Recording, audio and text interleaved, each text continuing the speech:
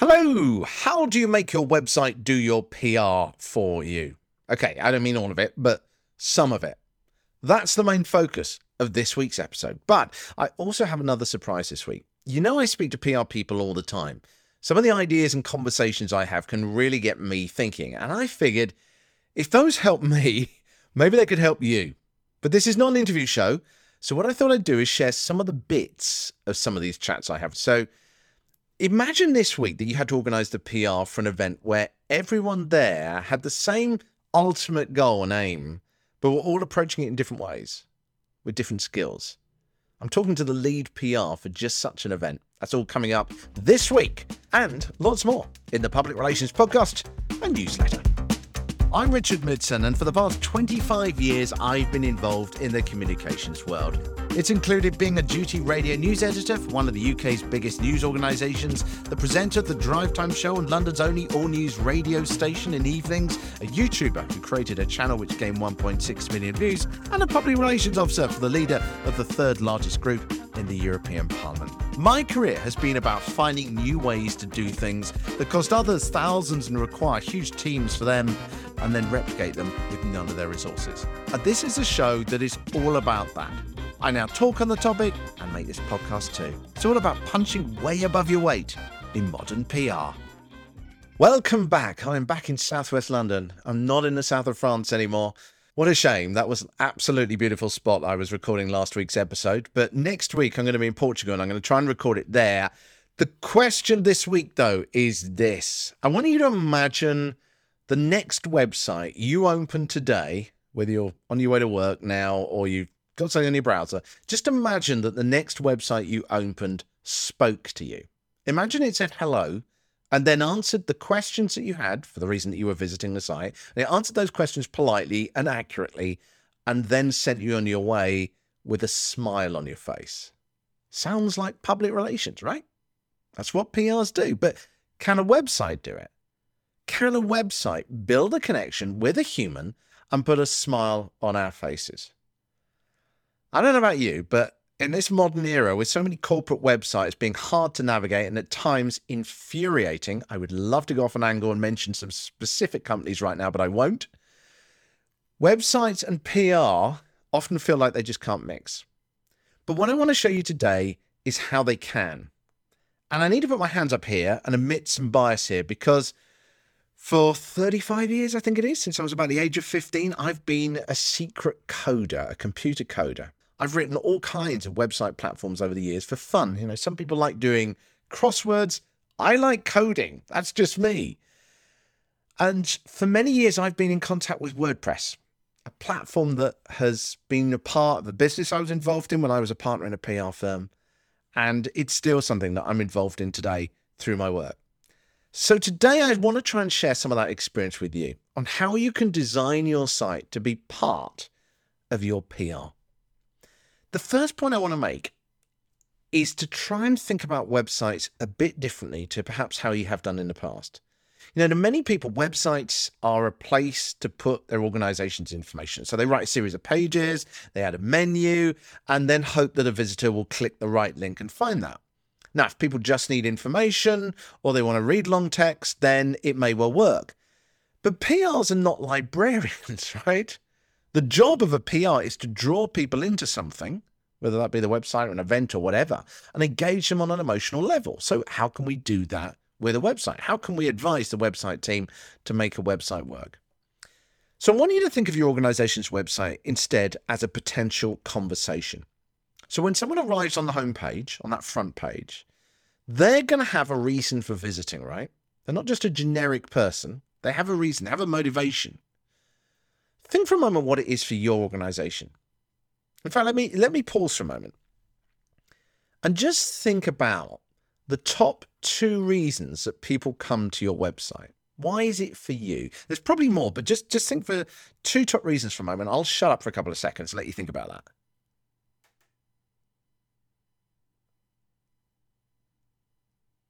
Did you come up with them? If not, have a think later. But you know, I don't know your work, but let me give you an example if you were struggling to think of something there. Say I heard you as a PR talking about book covers on a podcast that focused on the publishing industry. There's a good chance if I heard you on there that I'm visiting your site now after hearing you because I want to know more about book covers, right? Obvious.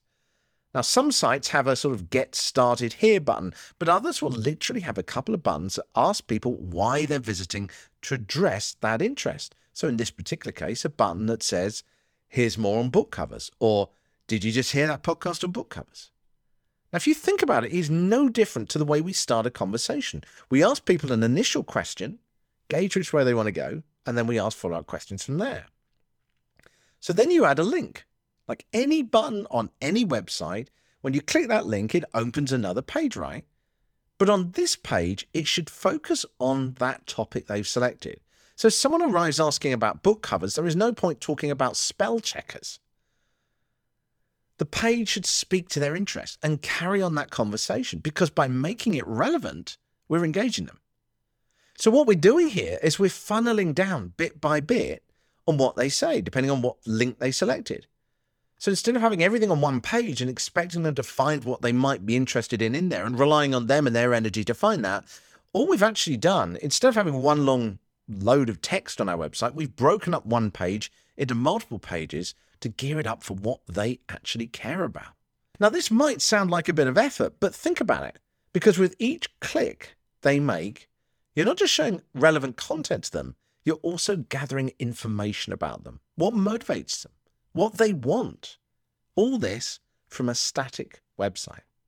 So the first point I want to make today is that websites can have conversations and learn from your site's visitors quite easily. As we know in PR, the more connection you build, the more relevant your content is, the more people warm to you and ultimately take action. So point one, think about your website not as a static website, but as a conversation. What's next? My second point is about triggering emotion, a key part of PR. But can a website do that? It can't, surely. Yes, it can. Let me tell you a story. I remember listening to a podcast about public speaking in the car a few years ago. I was driving right across Britain to Wales at the time. And the presenter demonstrated his expertise with various stories about what he did. And then he said, would you like to know how much you could charge as a public speaker based on your topic and experience? For sure. I thought, yeah, okay, I'm interested. He gave me an easy to remember website URL. So when I finished my journey, I went there on my phone. The website had a series of questions that I'd been primed to expect, because he'd said there were a series of questions on there. And there were enough of them as well to make sure that I felt like I was investing a little bit of time in getting to an answer. So I didn't want to just leave after I'd answered the first few. Then I got to the last page, and sure enough, it asked me for my email address, in quotes, in order to send the result to me. It could have done that on the website, but we all know the reason for this. So I gave it. I was curious by this point, and it told me I could charge $2,500 per talk. If only I could. I'm not allowed to by my current work contract. In fact, all the talks I'm doing right now are free. But anyway, it made me feel good. And that was the point. It was about triggering emotion. And if you think about it, no online tool can work out how much to charge properly. How can it possibly? How could it read the market? But it made me feel excited, engaged, and involved. Made me listen to the podcast more as well. There's a reason you see all these personality tests on websites and calculators, whether it be to calculate your tax or the rates you could charge as a speaker. They provoke emotion and engagement, which is what PRs do. There are plugins you can use that allow you to set up these sorts of surveys and calculate a result. I've added a few links to those into the newsletter this week. And if you want to do more than just capture an email, then maybe you want to add more of these tools. You know, your website doesn't have to just be a static site that people visit once. It could be a resource that people come back to over and over again because it has useful tools on it. As we know from sales, again, the more time people experience a brand, the more likely they are to engage with it. So can a website create an emotional response? Yes, it can. Can it create emotion-based conversations? As I said in point one, yes, they certainly can. So my third and final point today is the power of websites to help your PR with data. Now, when we speak to people or do focus groups, we get all kinds of answers, right? People say what they believe, often in a moment, or one person can easily lead others and influence others. But when you look at website data, you start to find out what people actually want. Where did they click? Where did they go after that? What did they click next? Did they look at our book cover section or go to our about page or subscribe to our show? What were they really interested in? What messages on the site connected with them? What did they want to hear? When we meet people who are interacting with our organization face to face, it will always be influenced by where we meet them, such as events. Events attract certain types of people, but websites have a much wider reach. They're open to anyone. So if 95% of our website visitors are over 30, but the people who actually sign up are 20-year-olds, the people that get to the end of our funnel and actually sign up or do whatever we want them to do, then we know our marketing is reaching the wrong people. There are quite a few different ways of tracking this data, and I will say from the start that it is not quick to set up or read. But once it's set up, then it goes on working automatically for you, and then all you need to do is have a look at the charts. Now, Google Analytics is free. Luckily, Google provides training for it because it is a bit of a mind bender. It's the kind of thing you want to probably spend a couple of weeks just taking your time over to try and digest it all. But there's plenty of resources out there. And again, I've put some links in the newsletter this week as well. So let's round up. The fact is, your organization's website can be an important part of your PR. By designing the site to filter the flow, giving that conversation that provides emotional responses to them, and tailors this with data, your website can be a new member of your PR team. It doesn't matter what platform you're using. Yeah, I'm biased. I use WordPress. But any website platform, in theory, should be able to do this as long as it's got the flexibility to collect the data and do all these tools and stuff like that. So ask yourself this. If someone came to your organization's website today, as it is now, what one thing could you do differently that would allow your site to say hello to them and engage them and draw them in? What could you improve one thing this week? As I say, I've added some more resources and links in the newsletter, which you can sign up to at thepublicrelationspodcast.com, thepublicrelationspodcast.com. Just click on the big button at the top and that will take you through to the newsletter sign up. Right. On Friday this week, I'm going to be standing on the main stage at one of the world's biggest WordPress events, talking about the power of podcasting.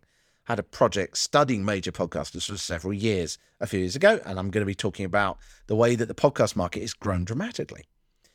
Now, as I said earlier, I'm involved with WordPress, so I'm a little bit biased here, but I think it is a genuinely fascinating platform because it is built by a community of volunteers with thousands of people contributing different bits of code to this one massive organism. But when you try and draw these people together, that also means you've got a huge mixture of people with different personal motivations, different skills, different ways of expressing themselves. And because it's a voluntary organization, beyond a code of conduct, there's no real orders as to how you have to be. It's like a living organism, which presents quite a challenge from a PR point of view if you're trying to promote this event. Now, I was having a chat with Evangelia Papa last Friday from her home in Greece. Again, it demonstrates the global nature of this community. And Evangelia is the lead PR for WordCamp Europe. And I thought, okay, I really want to ask her, as part of our chat that we were having about all kinds of things, a bit for the show about how she manages this aspect of the different range of people there. So we press record for a little bit of it, and I'm going to share that with you now.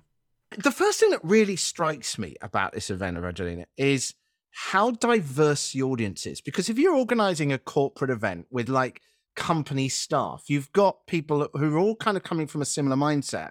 But the WordPress community is so diverse, isn't it?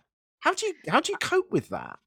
I will explain that with my experience. So when I first met the community, I was simply a blogger just for fun. Yeah. I had nothing You were to do part with of the WordPress. community. Yeah. Yeah. I was, let's see what WordPress is and what this community is. I see they have a meetup in my city. Okay, let's go meet people and see what this is about.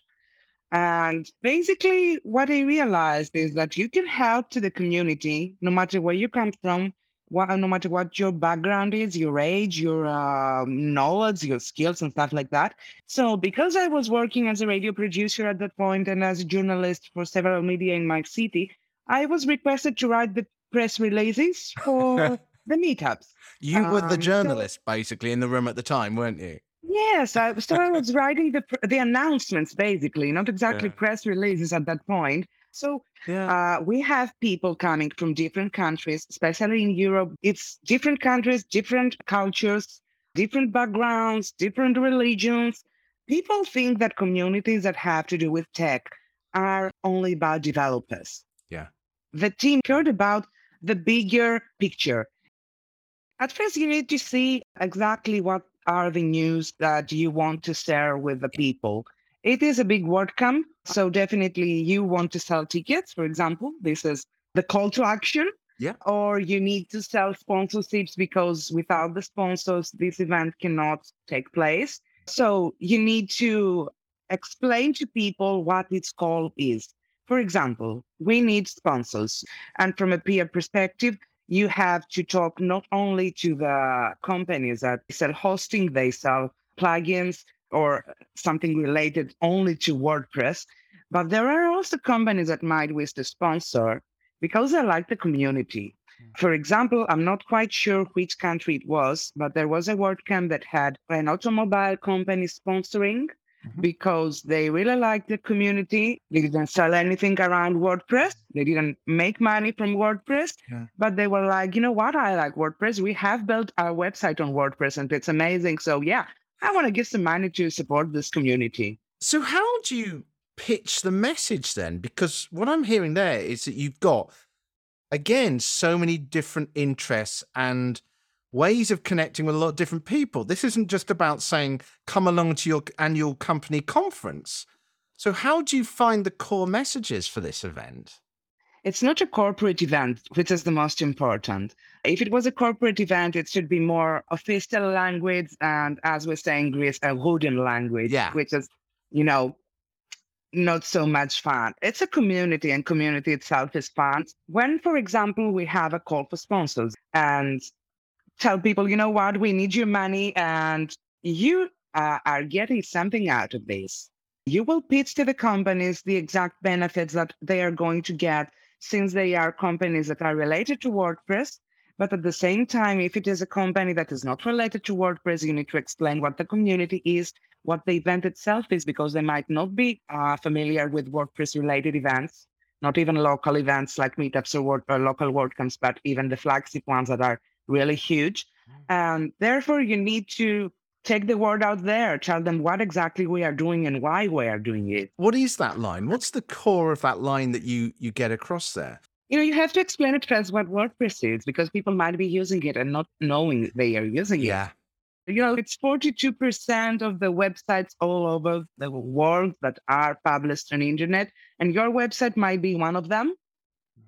So there is a huge community of active users that are keeping this active and live because without the people, we wouldn't have WordPress. Without the community, WordPress wouldn't be existing the way it is at the moment. It's the people, it's the contributors that keep updating it, that keep translating it in different languages, which is very important too.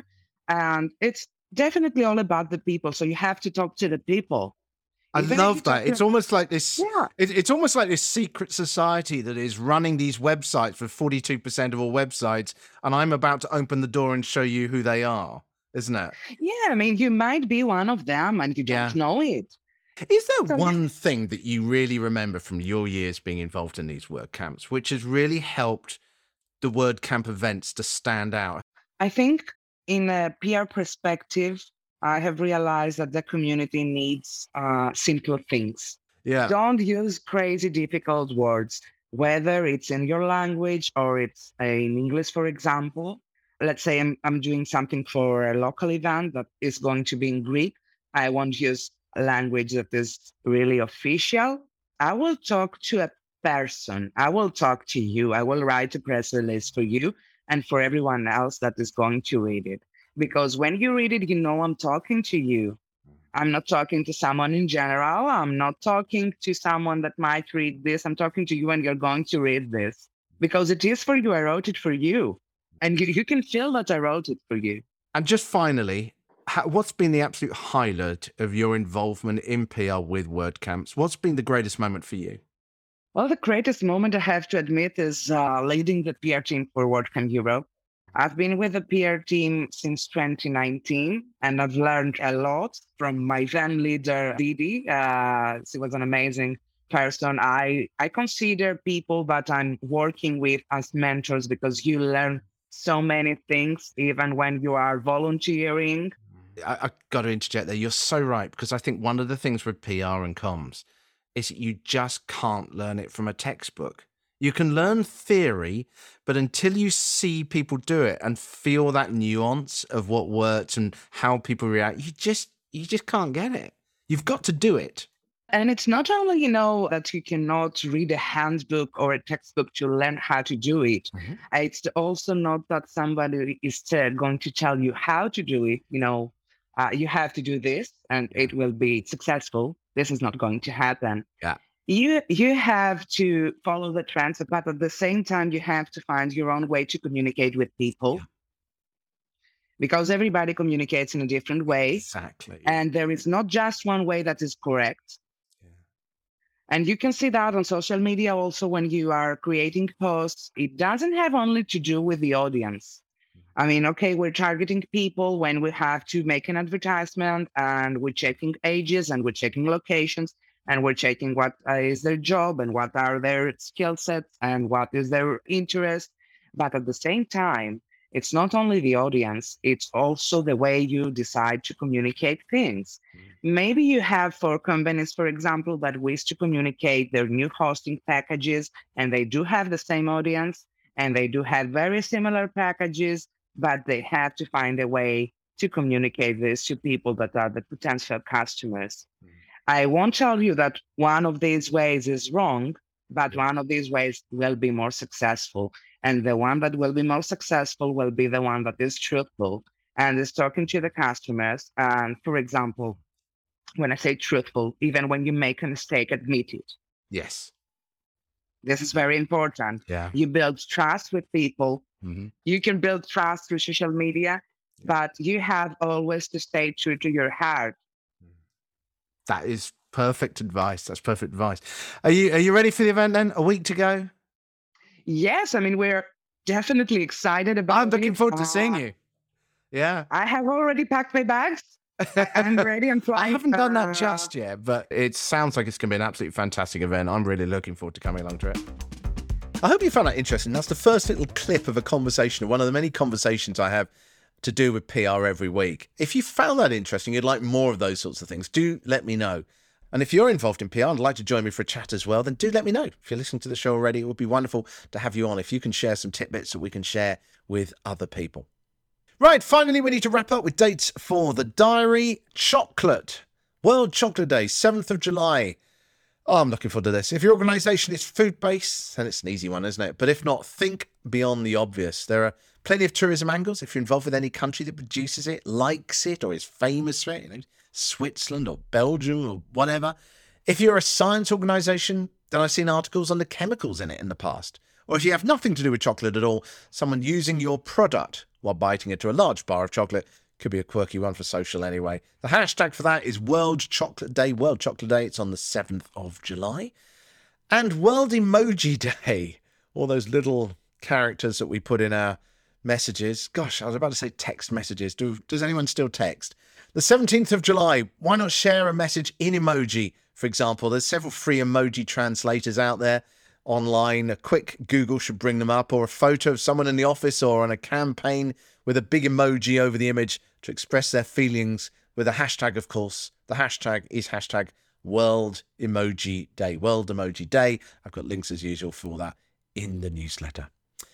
Rounding up, I am going to be in Porto on Friday, but I'm really not going to have much time now, unfortunately. But I'm going to be in Athens in Greece between the 27th of June and the 1st of July, if you're around at all then. And I'm going to be in Melbourne, Australia from late September. No agenda needed. As always, I say this because it really is. I just want to learn what you need from this show, and I want to pick up any tips that you've got that I could be passing on to listeners of this show and readers of the newsletter as well.